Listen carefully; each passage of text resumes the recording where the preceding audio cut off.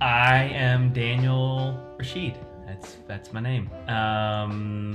That's a oof, who are you? It's the simplest answer. I am Daniel Rashid. I am right now 27 years old. I live in Los Angeles, California, and I spend a lot of my time doing various creative things. So I make a living as an actor, but I write and direct and produce and edit, and mostly in film and television, but also in theater. It's kind of my upbringing was in theater, um, and uh, and that's who I am professionally. And then personally, I'm just a goof. What are the three things you value most in life? Obvious first one is love. It sounds probably cliche, but I think that in as a term, as a word, encompasses many things.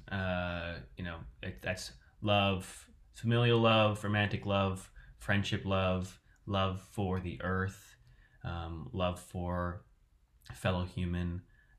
It's so capital L, love, capital J, joy. I feel like I used to when I was younger. I feel like I this is a story. When I was in high school, I had like a mantra, which is peace, love, and happiness, right? Which is very like John Lennon of me in high school. When you're like figuring out who you are, and that was like my thing was peace, love, and happiness. And then at a certain point, I don't remember what it was, but I started to favor um, the word joy more than happiness, because I feel like happiness is a word that, as an idea, it just feels like a state that is difficult to sustain. Um, but joy feels more like, to me, it feels like moments of that pepper our oops, I bumped the microphone. Moments that pepper our lives and make it worth living. Yeah, so those are the first two. The third one, that's tough. It's funny because I'm gonna pick the third word from my high school mantra, peace. And I think it's a capital P on that one as well, because I think what that encompasses for me is stillness, is mindfulness, is those moments where, yeah, stillness, where everything just stops and there's a beauty in that peace. And then also, I think peace goes hand in hand with like love for the fellow human, and love for the earth. On my best days, my life kind of oscillates between moments of joy and moments of peace or stillness, and hopefully the love just kind of takes it all through. It's a through line. That's really, really cool. I couldn't help but reflect on something that I heard a very long time ago, and a concept that I hadn't thought of in a while, actually, which was that when I was like a teenager, I was really obsessed about like being happy or why I wasn't happy. Like, oh, I want to be happy all the time. And I had a friend, like a person I didn't actually really know that well, say to me, but happiness is like up here at any point, like to like the top of a graph. Like, no one is at the top of the graph all the time. And if you try and be at the top of the graph all the time, you're just going to be miserable, because then you'll notice every time you're not. Right. So, in essence, it is kind of that third one of stillness and peace that is the center, because you have like love and ecstasy and happiness, then depression and sadness and rage. But you can't exist in any of those extremes for a long enough time, or you will just end up like a hollow person. I don't think you can fully appreciate happiness without you appreciating sadness, even though that's exactly. fucked up to say, and it feels fucked up sometimes to admit. But Yeah. stillness and that peace is a nice kind of summation of where I kind of want to be. I don't necessarily want to be happy all the time, but I'd like to be still and peaceful, and like being able to enjoy like a warm day would be nice. There's not necessarily like a bursting joy out of my chest, but just to be content or peaceful would be nice. Yeah, it's. I think that's where the balance lies, and that's another word for me. If I had a fourth word, I think that word kind of falls underneath that peace. Because the peace, I think, is where you find the balance between joy and grief, and love and sorrow, and the ups and downs of life. Um, if you don't have that stillness or that center to come back to, you'll just be whipped about from high to low, to low to high, back and forth. Um, And yeah. you say that your life oscillates between moments of stillness. Okay, so in a much more depressing reflection, when I was You're smiling. You're like okay, so this is sad to say. You're on reflection. gleeful about it. I used to say that my life oscillated between moments of intense hilarity and intense tragedy, because it would be like something amazing and super funny would happen, and then it would be like super sad. And and I'm smiling about it now, and I'm thinking, I was like, well, that's not entirely a true reflection of how your life was at the time. But I was very melodramatic, and it sounded nice and crisp to say. Yes. But it wasn't true, and I'm laughing about it, but also out of compassion for my past self who thought about that and thought that of themselves. Yeah. So Yeah. tell me a memory which shaped you. Two jump out at me pretty quickly, and I could sit and think about and probably find a better one, but I think I'll just jump into one of these because I'll just trust the first instinct. The first one that jumped out at me, and if I'll bend the rules because they're why not? The first one that jumped out at me is not a memory of a moment as much as it is a memory of an experience, which was when I was a sophomore in high school. I was diagnosed with Crohn's disease, which is an autoimmune disease in your intestinal system, and it varies in degrees of intensity for people. Some people it's very intense and they are hospitalized and in and out of hospital surgery. Some people it's milder and it's more manageable. And at this point for me, we were just kind of figuring out what was happening, and that kind of coincided with a time in my life that was stressful in high school. High school is very stressful for a lot of people for various reasons, and it was a defining time in my life where I feel like things shifted course, ultimately for the better. It was a moment of great hardship because it's and when you're first diagnosed with an autoimmune disease, it's like your body's attacking itself. So you're like, what is happening? And I'm like, I'm a sophomore in high school, so I really don't know much about myself or my body, and so it was scary to feel like I didn't have control over what was going on, and going into doctors' offices and having people wearing doctors' coats saying you have this thing and we're going to need to do a colonoscopy, and then doing all those things and going through that. That coincided with me pulling a book off of my bookshelf that was called The Way of the Peaceful Warrior by Dan Millman, and it was kind of my introduction into Eastern philosophy type thinking, and the book, and then what kind of like the road that led me down, I think really changed my life, in that I started to kind of like recognize these areas, these parts of my life that were not supporting me and were causing the stress that I was putting on myself. Which is, stress is such a, at least for my disease, is such a important aspect of it, and managing that stress. And so that book was kind of an introduction to mindfulness and meditation and those ways of thinking. And then after that, I started reading like Thich Nhat Hanh, which is a Buddhist philosopher, and it was just that was an important moment, a kind of shift that led me down. There are many more kind of deepenings of that along the way for me, but that was the introduction to that for me. And then the other one, the other memory that popped up was being in eighth grade and going to see the annual sketch comedy show at the high school. My brother was playing drums in the orchestra.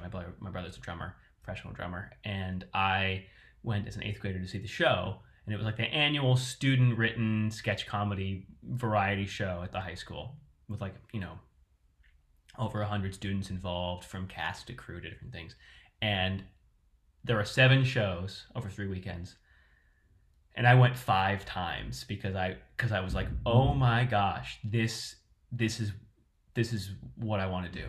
And the show, looking back on it, if I were to see that same show, I'd probably be like, wow, that wasn't very good. But it because it was like high school sketch comedy. But for me as an eighth grader, it was like, oh my gosh, this is amazing. I want to be a part of this community. And then when I was in high school, I was in the show, and I ended up directing it my senior year. And so that was just as an artist, as a performer, that was an eye-opening moment for me as a memory of just sitting in that theater and being like, I have to come back. So those were the 2 memories that jumped out at me right away. What's your favorite color? Favorite color. I like blues. I think I haven't even put any thought into this, but bluish with like a little hint of green, like a little, like not full like teal, but kind of a deep bluish green.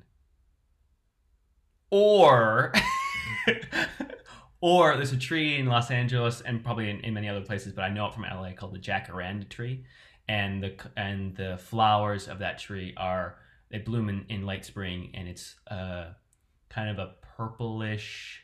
Yeah, it's like purple. I was gonna say it's a little pinkish, but I think it's more purple than it is pink. And there's a few weeks to maybe a couple months. I actually can't remember how long they bloom for, but it feels like a long time. Where kind of on many streets in Los Angeles that you drive down, it's just kind of lined with these trees, and it's beautiful.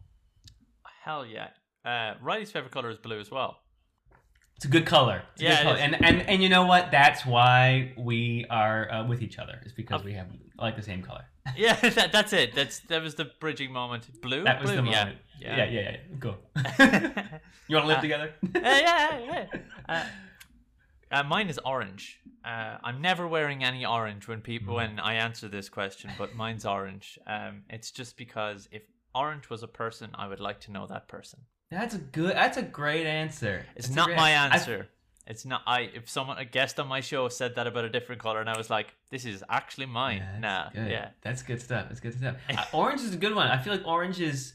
I feel like blue is common. I don't know why. Maybe because I just like blue. But I feel like orange is a less common, less basic color to pick as like a favorite color. So thanks. I respect. guess. No, it's good. That's good.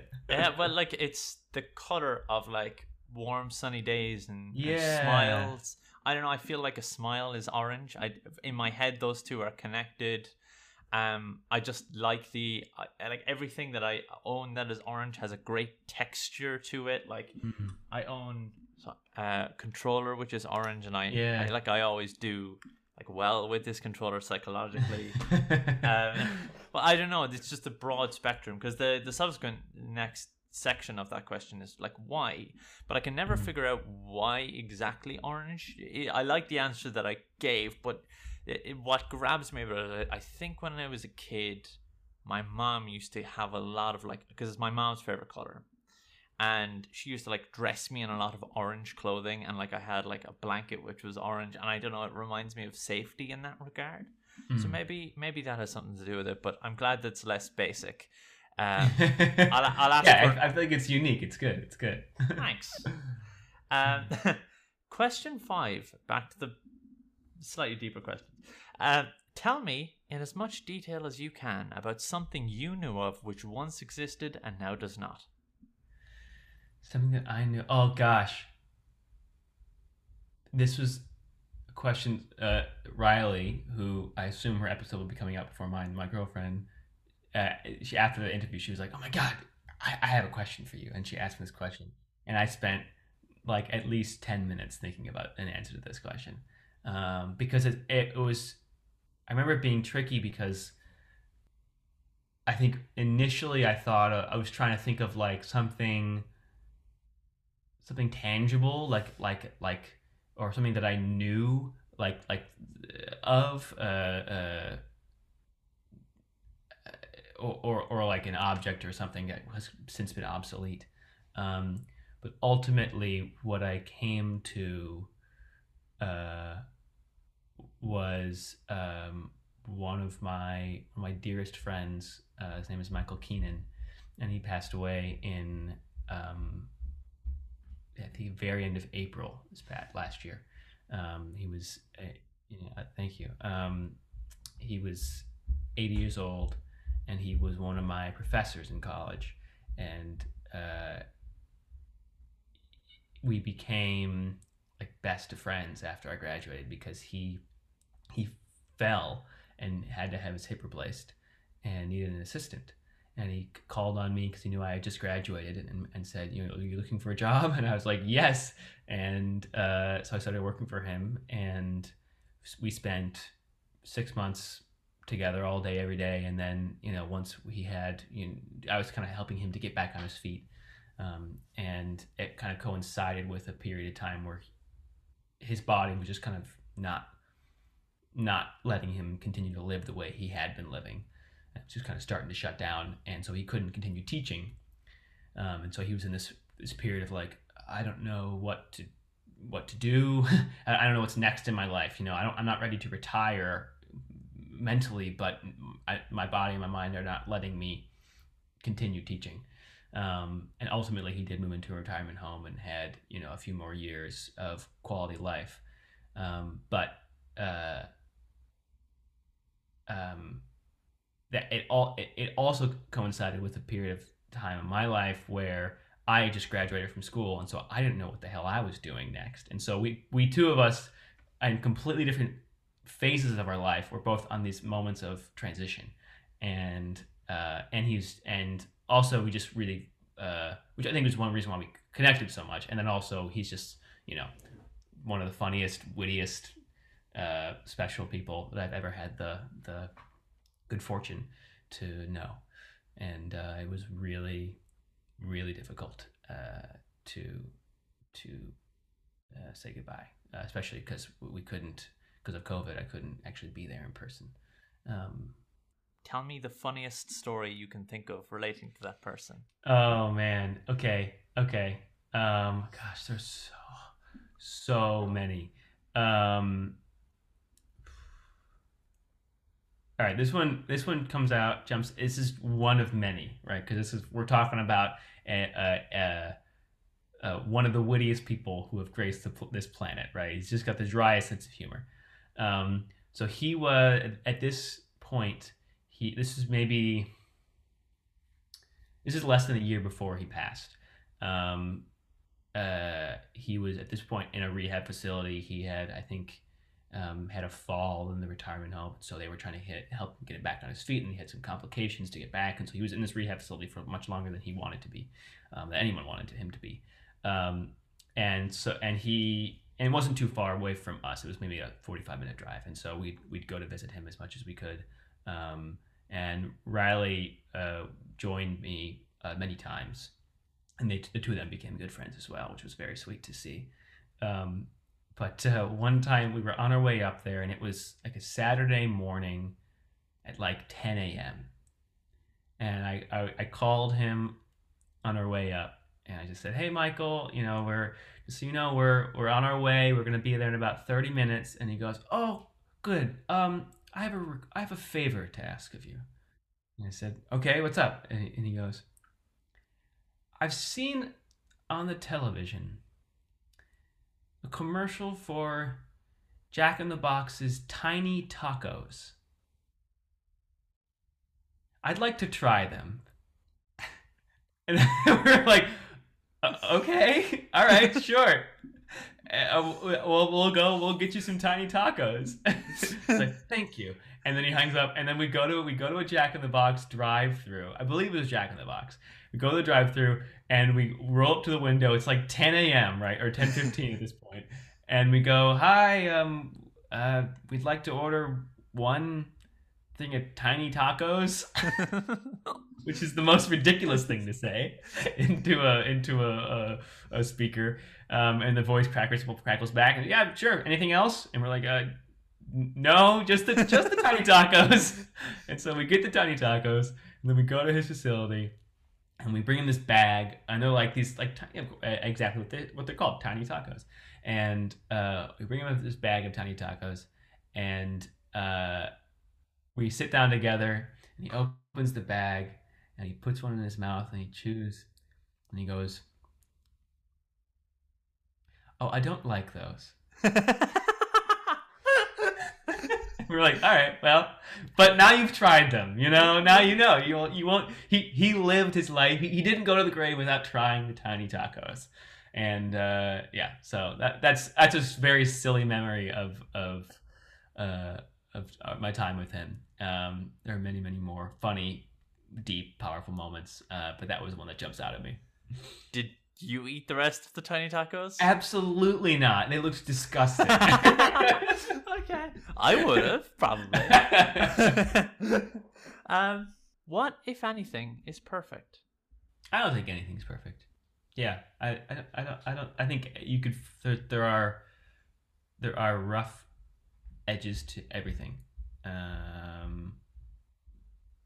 which I think is where beauty lies.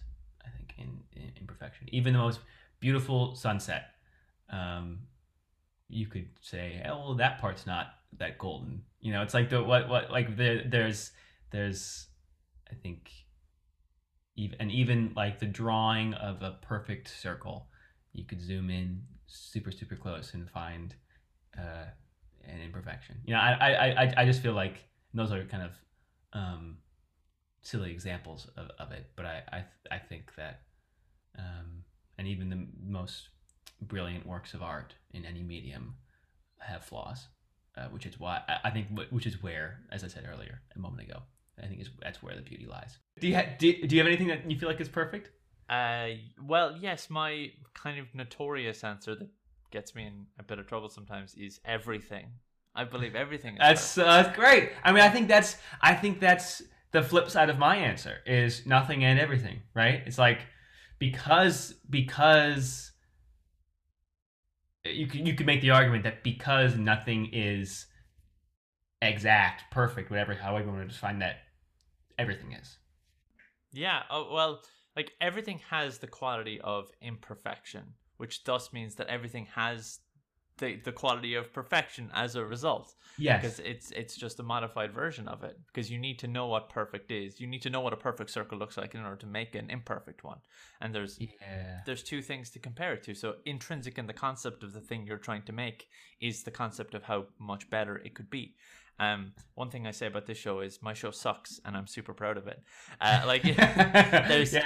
There's nothing about, like, I don't want something to have no flaws, because if it had no flaws, there'd be no need to improve it. But the reason why people, disagree with that answer is because, like, suffering and pain and death and all of these things, if everything is perfect, surely those can't be included in that. I'm like, well, from a subjective point of view, no, those things cannot be perfect for you. I would not wish your pain on you. You know what I mean? I'm not saying, your cousin died, fuck you. I'm not saying that. That would be evil and corrupt and bad. But I'm saying on a kind of holistic, broader level, things are perfect because they have to be. We have no other way of them being. And we get to view them.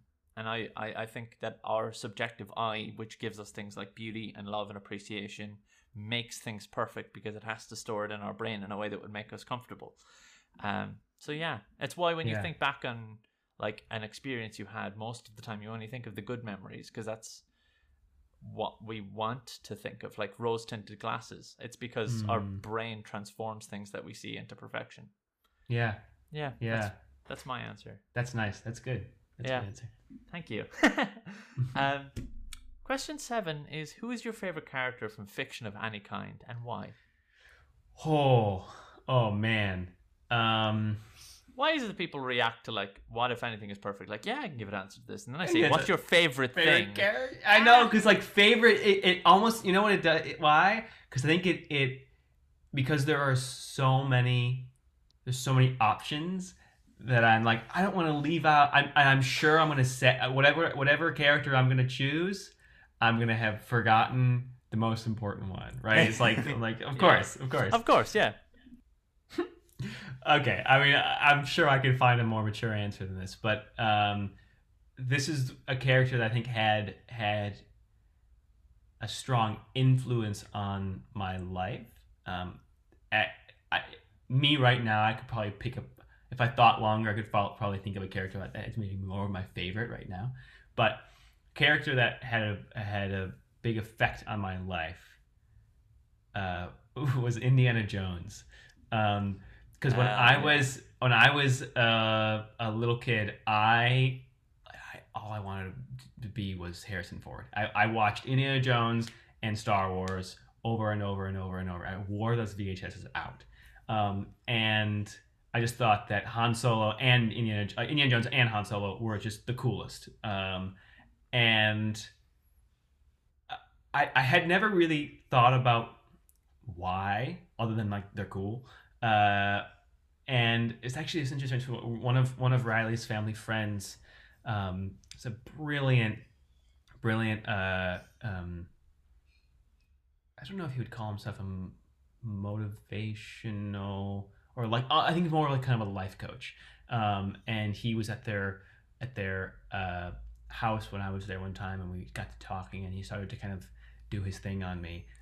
He's a really, really great guy. But he started to ask me kind of about what about my heroes growing up, and I told him, I mean, my heroes are my parents. And then he said, well, what about and he asked me kind of what about them, and then he asked me about kind of like a character in a film or a TV show that was important for me growing up, and I said Indiana Jones. And he said, why? And the answer that I discovered was courage. And because I feel like he embodies courage. For him in those stories, it's like, the courage to win the story, to like, beat the bad guys and do the right thing, and the courage to face the snakes. But I think courage is a word, if going back to those 3 words we talked about before, that is, if I had 10 words, it would be one of those, I think. I just think it is such an important, it's something that I strive for in my life, that I feel like I don't always hit a mark that I don't always achieve. I feel like they're something that I am actively working on, is being more courageous, and that's in all aspects of life, right? Not just like standing up for what I believe is right, but also being courageous with my art, being courageous with my words, loving courageously, being brave. Yeah. So Indiana Jones, short answer. Long answer, listen back to the past 2 minutes. What fascinates you? Okay, cool. I want to make sure that I'm still recording. What fascinates me? Such a great word. The word is fascinating. So many things fascinate me. I think people are fascinating, because we're so strange. Like, people are so weird. We're such a strange species. Like, we're capable of like such incredible, beautiful, amazing things, and such horrible, awful atrocities. And mispronouncing things as well. Exactly. You understand. We're just we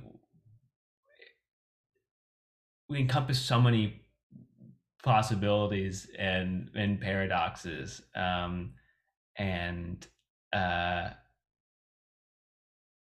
and why some people do some fall on one side of the spectrum and others fall on the other. I think is fascinating. To me, one thing that fascinates me is rhythm. Um, I Wow. I I I grew up. My brother was a drummer, and when I was in fourth grade, I was like, I want to be like him, and so I started playing the drums as well. And I don't play it professionally, but I tap on everything, and I feel like I always have kind of a rhythm going, um, and just kind of just a way that both aurally and also visual rhythm, the way that lines and patterns create a rhythm. um I just yeah I it's something that I think I spend a lot of my time thinking about or tapping about.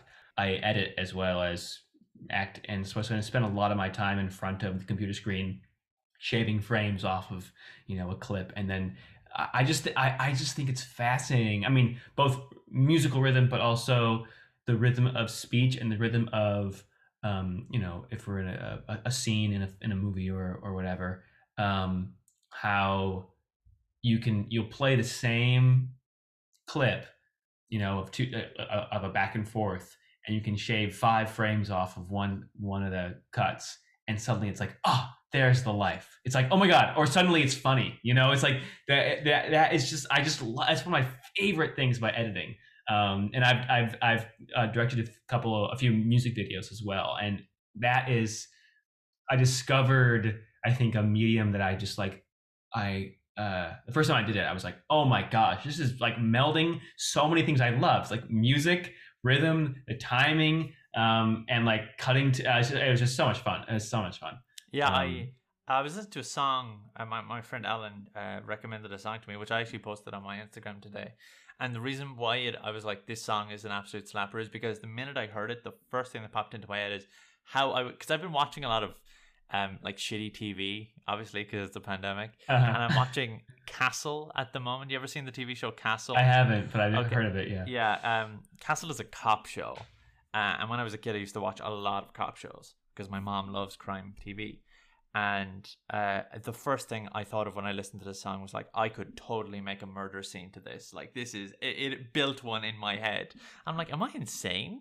But no, I just want to be creative. So yeah, rhythm fascinates me as well. I didn't realize until you said it, but I've realized now it does actually fascinate me. Hell yeah. You're gonna hate this next question. Okay, let's go. What piece of media should everyone consume? Oh yeah, it's a horrible question. It's a great question. It's a great question. Thank you. Should everyone consume? I can smell popcorn. It's because you could answer that. Kidding, by the way. There literally is popcorn being made in my house. Oh, I thought you were saying that you were like, well, this is gonna take a while. I might as well get some popcorn. No, there literally is popcorn being made in my house. But okay. No, like, take your time. Like, part of me wants to answer the question of like, okay, which piece of media would do the most good in the world, of like, or you can answer the question of like, what piece of media is just going to give everyone a moment of joy. There are two different ways, or something that does both. But everyone in the world, oh man, it's so hard. It's so hard because like there are some stories that I love. If we're talking, I mean, I could. There are many different mediums, but my favorite film is Little Miss Sunshine. I don't know if you've seen it or not. When I was a kid. Yeah, it came out when we were kids. Yeah. But it's like I don't know how applicable the story would be to somebody who lives, I don't know, somewhere not in America. or not in the Western world. And so I feel like something musical or visual maybe is the way to go. Oh man, it's a hard question. Hard question. Um, I'm trying. Like my brain is racking itself on because I know there's. I can remember having seen something or read something that I feel like, I think everyone should see this, or I think everyone should read this. But I'm not, of course, not coming to it. I think I'm really curious to hear what some other people have said. And it's possible later in the interview, I will think of something and be like, oh, wait, this. But for now, in this moment, my answer is the film Parasite. I don't know if you saw it. It came out. I had the opportunity to see it, and I was like, "Oh, I'm not going to see this at the present moment," and then I never got back to it. It's well worth your time. It's a really, it's just a brilliant work of art, and has not only a great film, but has some just deep, important undercurrents that kind of thread its way through the narrative for our society that I think would be valuable for everybody to see and to understand. If you could name a hot sauce, what would you call it and why? If I could name a hot sauce, oh man, okay, I call it Lil Piper. Because it would come in like this tiny little bottle, and you would just need like one drop, and it would be piping hot, and you'd just be like, "Oh God, oh no, not the Little Piper." Okay, okay, I can see it. It is a dream of mine at some point to commission an artist to design hot sauce, like a poster for myself, not for no one else, but for a poster of all the hot sauces that people have suggested on the show. Like one person suggested hot and slippy. Like that's so. And I haven't edited Riley's, or like I'm a bit way through editing Riley's episode, so I can't quite remember what her answer was, but I believe I laughed quite hard at it. My answer is, because I love hot sauce, my answer isn't like because there's a bit of a joke that goes into hot sauce names, but mine would be Hedgehog's Kiss, because hedgehogs can't actually hug each other because their spines hurt. So if you kiss a hedgehog, it hurts, and so Hedgehog's Kiss would be the name of my hot sauce. It's a deep cut right there. Deep cut. That is a deep cut. You can thank Neon Genesis Evangelion, which is an anime, for teaching me that piece of information, which broke my heart. But yeah, if you haven't watched Neon Genesis Evangelion, I'm not going to say do, but I'm just going to say it's really good. All sorts of different animes. Nice. And it's really fucking good.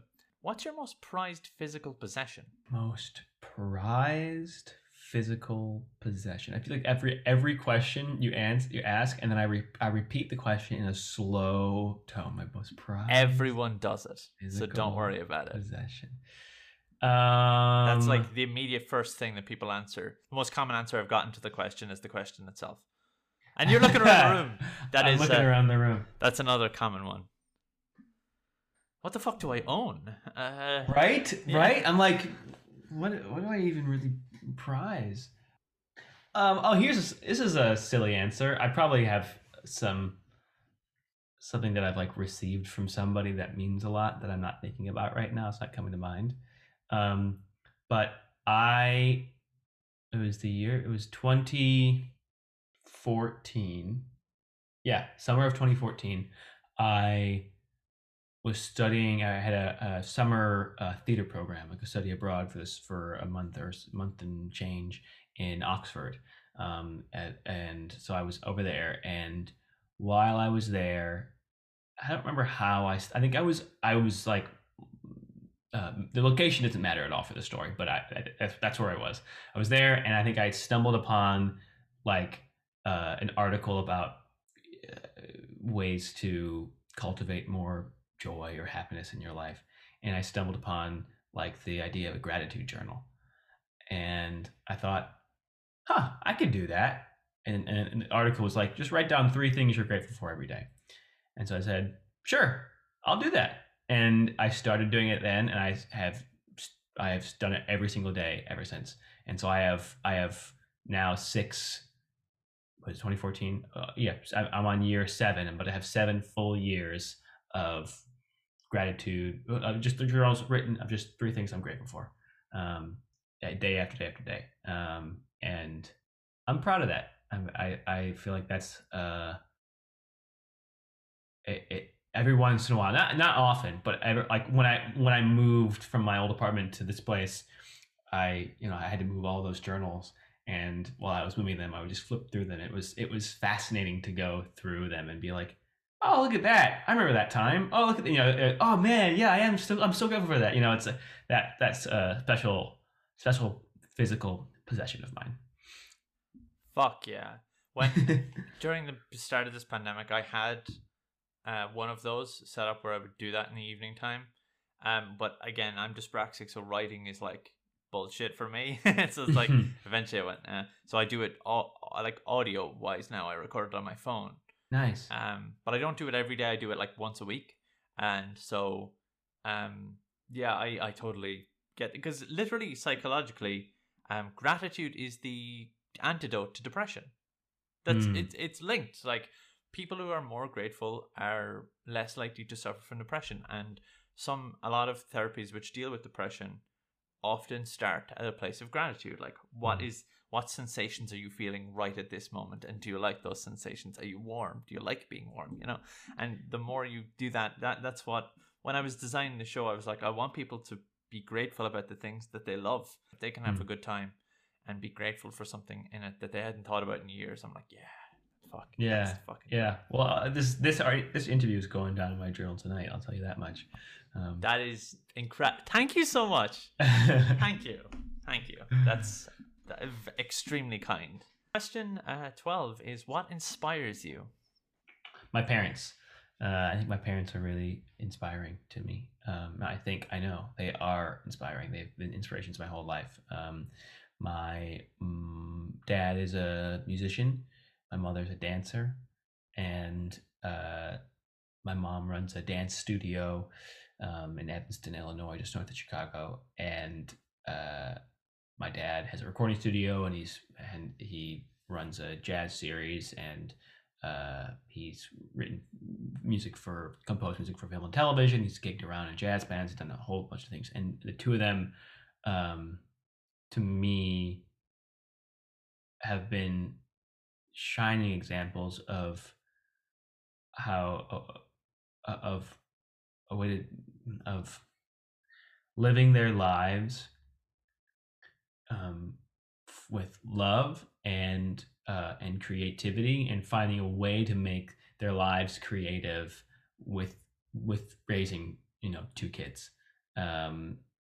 Because I think that's a challenge for parents is to maintain your creative life, and challenge for artists is if you're not world famous for what you do, it can be difficult to sustain yourself, because art it's not a lucrative industry for anyone listening. But they found a way to make their art their life, and I think raised my brother and I in a wonderful way.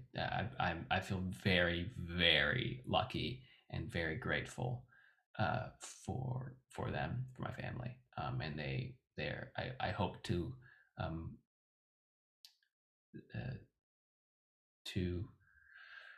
grow into the way that they love each other, in the way that I love my partner and my friends, and also to pursue my art in the way that they pursue it, and find a way to make to incorporate that into my life.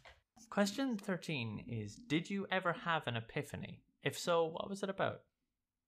Did I ever have an epiphany?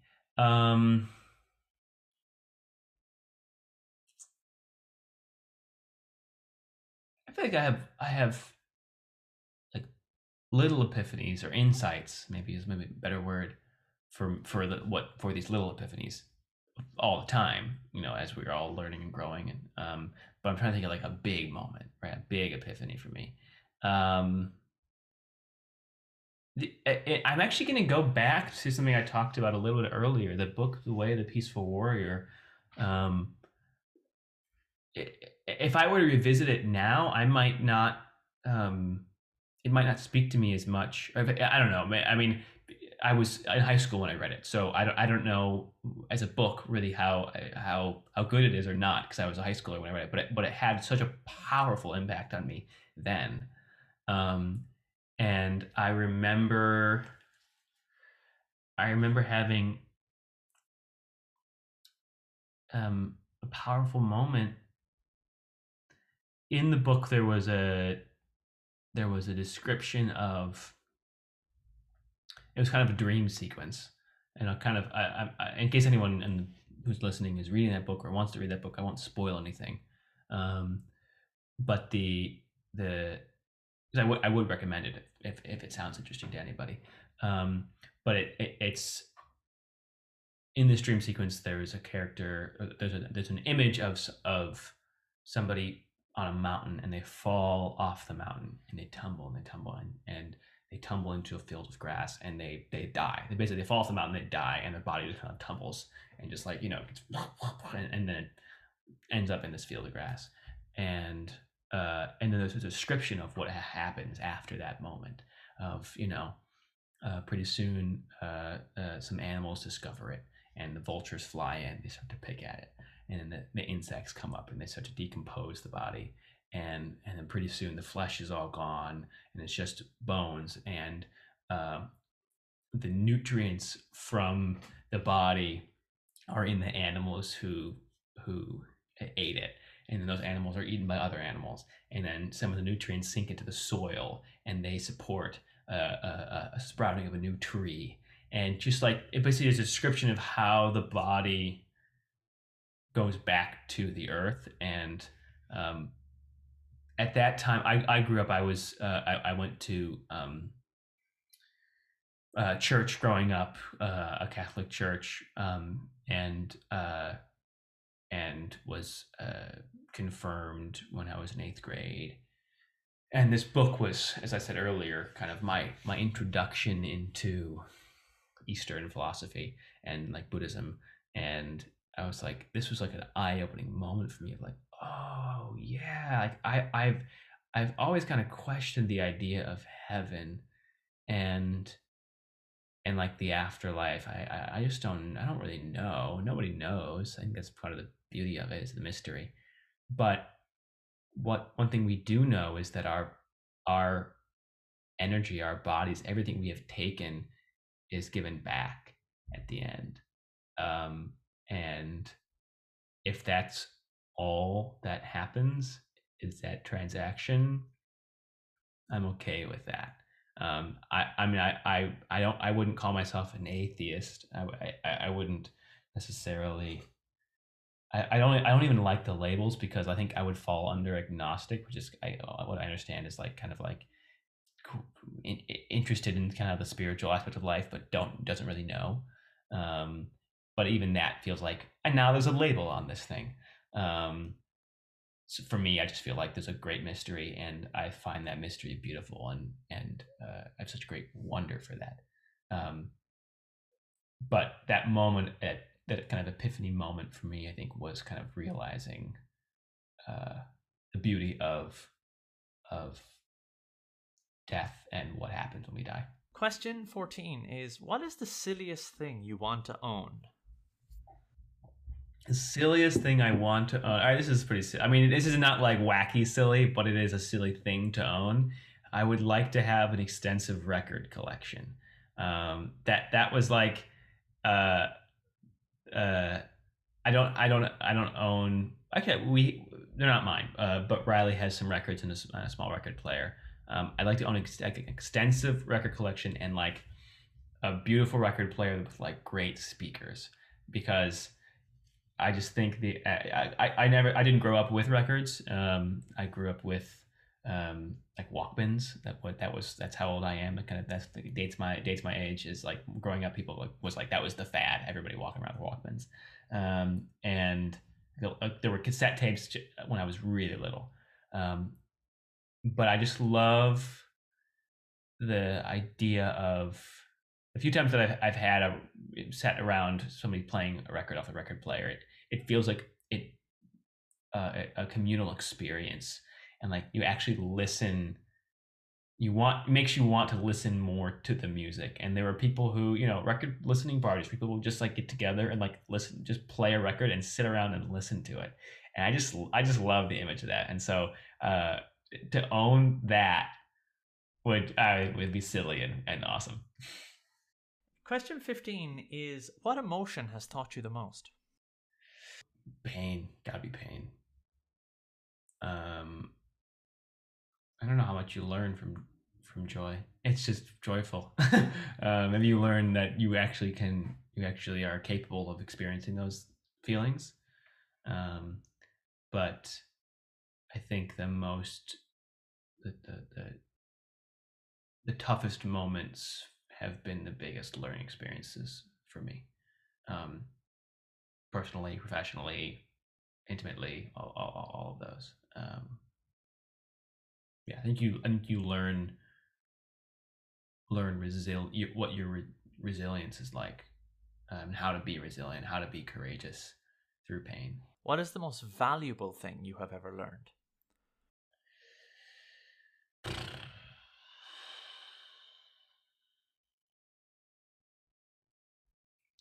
I think the question is the most valuable thing I've learned. Yeah, I think the most valuable thing that I've learned um is my self-worth, myself. Maybe other words that I think, other terms that kind of mean similar things I like are self-acceptance, self-compassion, um, and I think that's been learned through both moments of pain and then uh, working my way through those moments of pain, and then also moments of both learning from moments of like joy and connection of um, loving and being loved by a partner, by a friend, by your family.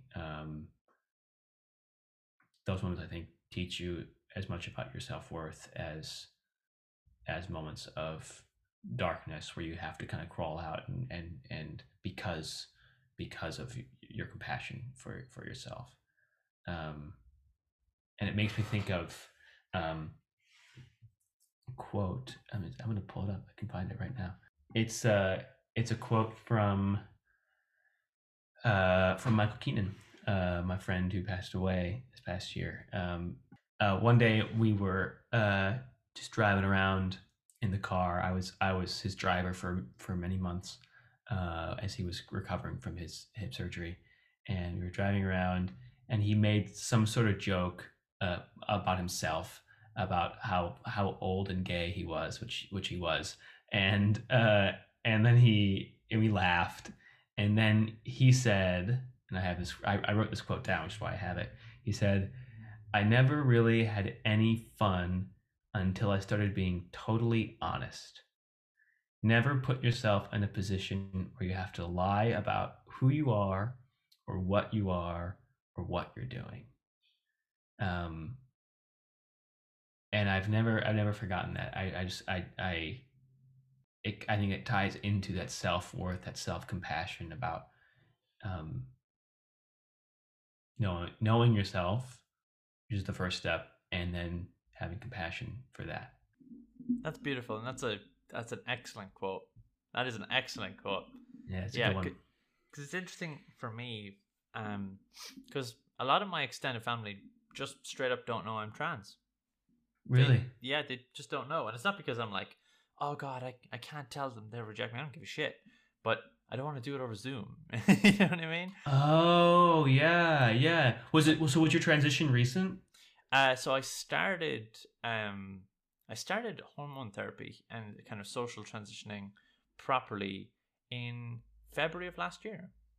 So Wow, so right before everything shut down. and when I see my grandparents through like doorways and screens, like windowsills and stuff, I gotta wear like a big hoodie because I don't like Yeah, I have breasts now which I can't show them because they right. don't know, and so that quote is kind of making me go, well, maybe you should probably tell them at this point. Um, Hmm. Yeah. it's It's good. tough though. I empathize with that um struggle about not wanting to, you know, share something important about yourself over a over Zoom or from a distance. That's been one of the biggest challenges I think for everybody in this time is having to have difficult conversations and not being able to hug each other afterwards. you Yeah, know? I think this is the conversation that I need. I will need a hug afterwards. And Yeah. like it doesn't really matter if they react well or they react poorly. Like I'm strong enough for either outcome, but at the same time I want to give the conversation the weight that it deserves, which is to say your perception of me and this person that you love isn't quite correct. And there is an adjustment that needs to be made, and either you can make that peacefully or through war. But Hmm. it's difficult to wage war through a windscreen. Hmm. Hmm. So yeah, Yeah. that's a good quote. Yeah.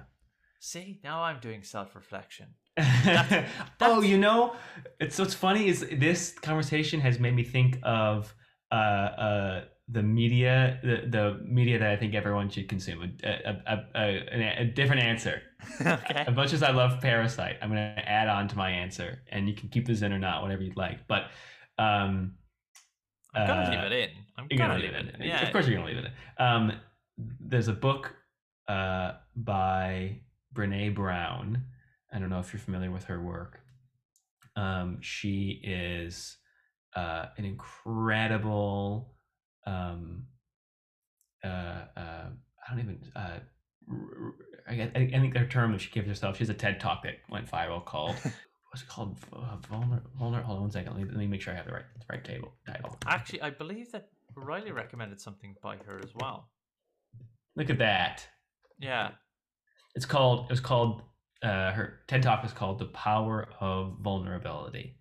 Um, and that also is a huge lesson for me. That TED talk and her work is how it is that being vulnerable is an act of positive power, um, and it takes courage.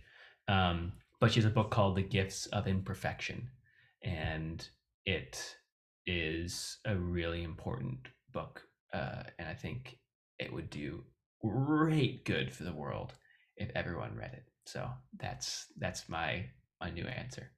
Do you do what I do and get lost in TED Talk rabbit holes for a number of hours? Oh yeah, oh Yeah. yeah, yeah. Yeah. It's Okay. dangerous. It's a dangerous rabbit hole. Go down. Yeah. Oh yeah, totally. I went from watching about like the neuroscience of sleep to like the power of like thoughts to like rocket ships and yeah, I think I watched 4 hours worth of TED Talks one day before I realized what the fuck I was doing. I was like, I have a day to exist in. I can't do this. I had a day. Yeah, it was pretty early in the morning because I couldn't sleep, so I was like, I'll watch a TED Talk. And it went from 7 a.m. to 11 a.m. and I was like, That's good. That's okay. good. I'm gonna send you this. I think you're gonna love it. I'll send you this TED talk of hers. What is a feeling or experience you've had which doesn't have a word that you wish did? Because it's interesting the question that's there. So I have my interview set up so as people talk about topics previously. I'm not like caught out for a question or whatever. So the question that was there was, how do you feel about death? But we figured that out because you already spoke about it.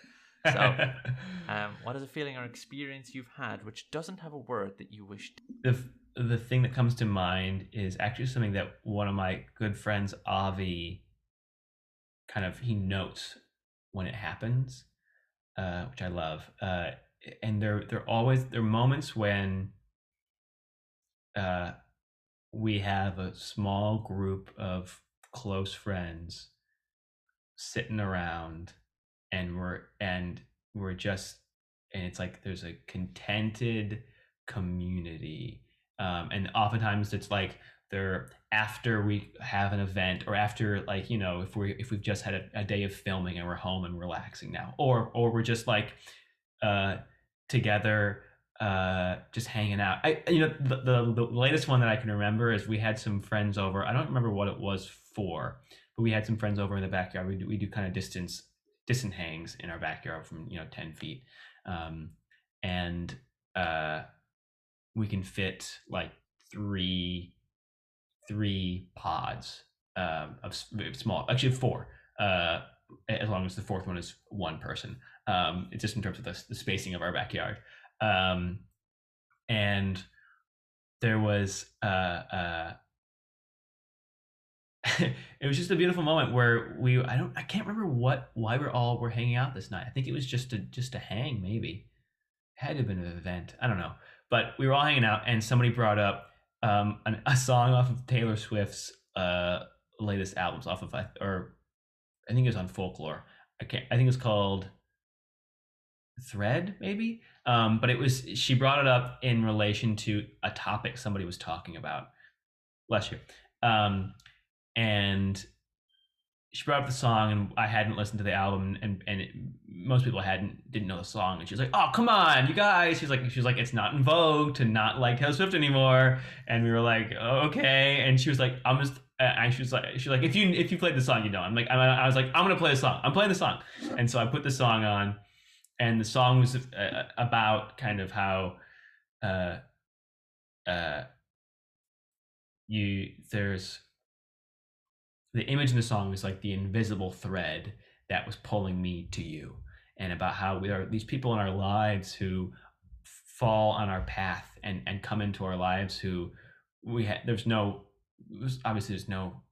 plan for anything, and suddenly we have these people in our lives, uh, and the image was like, before I knew you, there was an invisible pet thread pulling me to you, and now we're together. Just a beautiful image.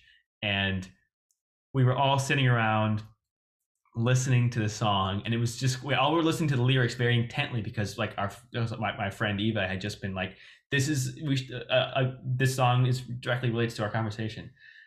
And so we listened to the whole song, and it was kind of like a record player of like, we put a record on and we all listened to it together. And afterwards, there was kind of a stillness, a peace in the air of this kind of communal experience we'd all just shared. And Avi was like, "This is one of those moments that one of my moments that we're all just here, we're all just together, and there's no word for it. I mean, there's a contentedness to it, there's a comfort to it, there's a community to it, there's a love to it." There's a stillness to it, but also a joy to it. So I think that would be, and then maybe there's probably a word in another language that would describe it, but the English language does not live up to it. You just call it an ave. I mean, an ave. That's right. Yeah, that's great. That's great. Yeah. So just for future reference. Yeah, I really like that question, because I never know where it's going to go. Also, you're giving Taylor Swift in that specific song way more credit, and you described her themes way more beautifully than it is actually. Like that song. I haven't. I don't listen to her music by choice. But that song, in the context of that moment, I was like, wow, this is beautiful. Yeah.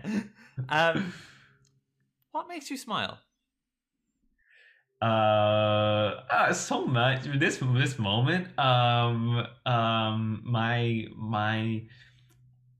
My dear friends, my family, Riley, my partner, dogs, really good food, beautiful art, sunrise, sunset. What kind of art do you like? Art that makes me feel present. that art that moves me. Question 19 is, what is beautiful? It kind of goes hand in hand with my what is perfect, if anything, question, which my answer for that is nothing, and what is beautiful is everything. Um, that's the short answer. And I think somebody could pick that apart and be like, well, what about injustice? What about all the horrible things that happen? And I don't know. I don't think I have a justification for that, or wait. And so maybe everything isn't beautiful. I'm going back on my answer. I think the reason why my answer was everything is, I think, the imperfection, as we were saying earlier, and which would go hand in hand with the gifts of imperfection, the book by Brene Brown. Imperfection is beautiful. But injustice can motivate justice, and that's there beautiful. We go. Yeah, that's my answer that I've given like several times on the show, which is everything is beautiful. Yeah, I think that's the way to kind of like frame injustice through the lens of beauty.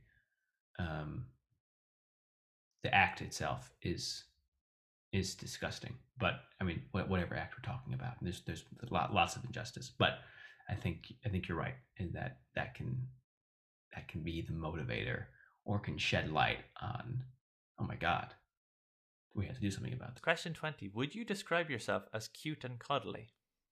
Yeah, hell yeah. Tell me about something you learned recently that amused you. I learned recently that there was a slang for prison was stir, or I think maybe it's called the stir. That part I'm not actually positive about, but people probably use slang in different ways. But stir was slang for prison, and that's where the term stir crazy comes from. Oh my God, that is absolutely incredible. I love that. Yeah. Thank you. I learned that the other night. Yeah, it's absolutely incredible. What's your answer? So, this week, I've got two answers. The first, I went like that. Oh. The first answer is that there is a layer of the ocean called it's called the SOFAR layer. But I will... the SOFAR channel of the ocean. I discovered this while I was talking with a person who studies this, which is short for the sound fixing and ranging channel. It's also called the deep sound channel. It's a horizontal. I'm not going to read directly from Wikipedia, but I just have to confirm. It's an area of the ocean, in specifically deep water oceans, where the refraction rating of all of the sound, or all of the water above a certain amount, let's say 10 meters up, and the ground is equal. So that sound will bounce off the ground and then exactly hit the same refraction a little bit further up into the water and then bounce down. So that sound travels over a long distance for like kilometers and kilometers. And this is pretty interesting. I mean, they used this during the war to like communicate and like track for submarines and things. But the coolest thing is that you can it has been found, like these weird transmissions have been found, because it pitches everything down, obviously, because it's stretching a wave over a long time. I say wave, not ocean wave, sound wave. But there's these weird sounds in it, which scientists believe that it's actually whales have figured this out, and they communicate over tens and hundreds of kilometers, so they can send a message across the sea to their friends being like, hey, you up? That's so fucking cool. Yeah, so I learned that and I was like, this amused the shit out of me. I love it. So hell yeah. That's good. And then the second one is I will find the exact name for this, but I only learned this about 15 minutes before we started recording. I learned that agnotology is the name for the study of ignorance. Yeah. So there you go. Those are my really two facts. Yeah. Really good. Really good. So question 22 is, where do you feel safest? At home. I feel like I have two different homes. One is like the home that I grew up in, and I feel so safe there. And I love, I don't spend that much time there because I'm in there in Illinois. I'm in Los Angeles, but um, I feel very safe there. And then uh, the home I have here in Los Angeles, I feel very safe in. Uh, you know, and then just being here, cuddling with Riley is that's a very safe space to be in. If you were on a starship, what position would you hold? I think I think I would find myself in a leadership role. I just tend to find myself in like the projects that I do as an artist. I find myself taking on the role of a producer, which is kind of an important leadership role in a piece of art. And I think I would find myself, whether or not I started as this and was like given this position, or if I started as like the messenger from one side of the starship to the other. And like then had ideas of like, I think we could probably do this better. We could probably like wire each other things. My job would probably be obsolete. And then and then like you'd be like, oh yeah, it's a good idea. You can be promoted. I think I would find myself, yeah, leading in some way. Whether I'm like the leader of just like a department of the starship, or if I'm actually the captain. I don't know. I'm not going to nominate myself to be the captain. It sounds like a lot of responsibility. But if the captain's doing a shit job, I'm sure I could. I don't know if I could do as good a job as him, but I could have ideas for how to do it better.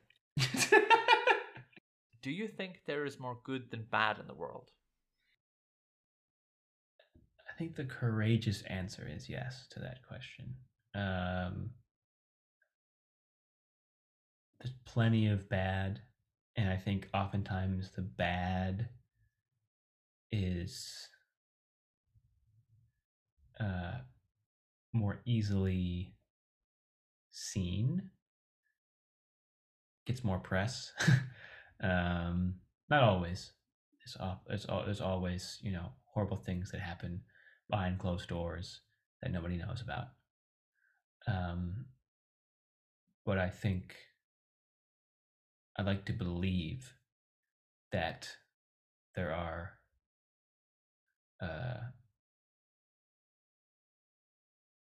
more good things that happen behind closed doors that we don't know about,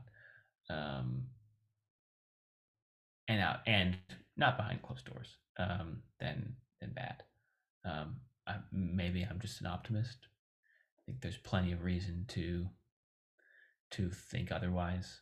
Uh, you know, our climate catastrophe is one of many that just feels like, well, this is pretty bad.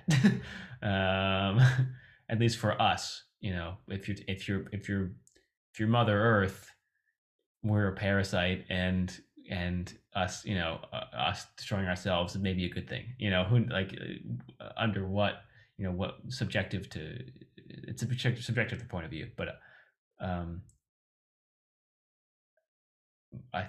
my optimist's answer. I feel like I'm like tend to skew towards optimist, even though I try to be as realistic as possible. But I skew, I think, towards positive thinking.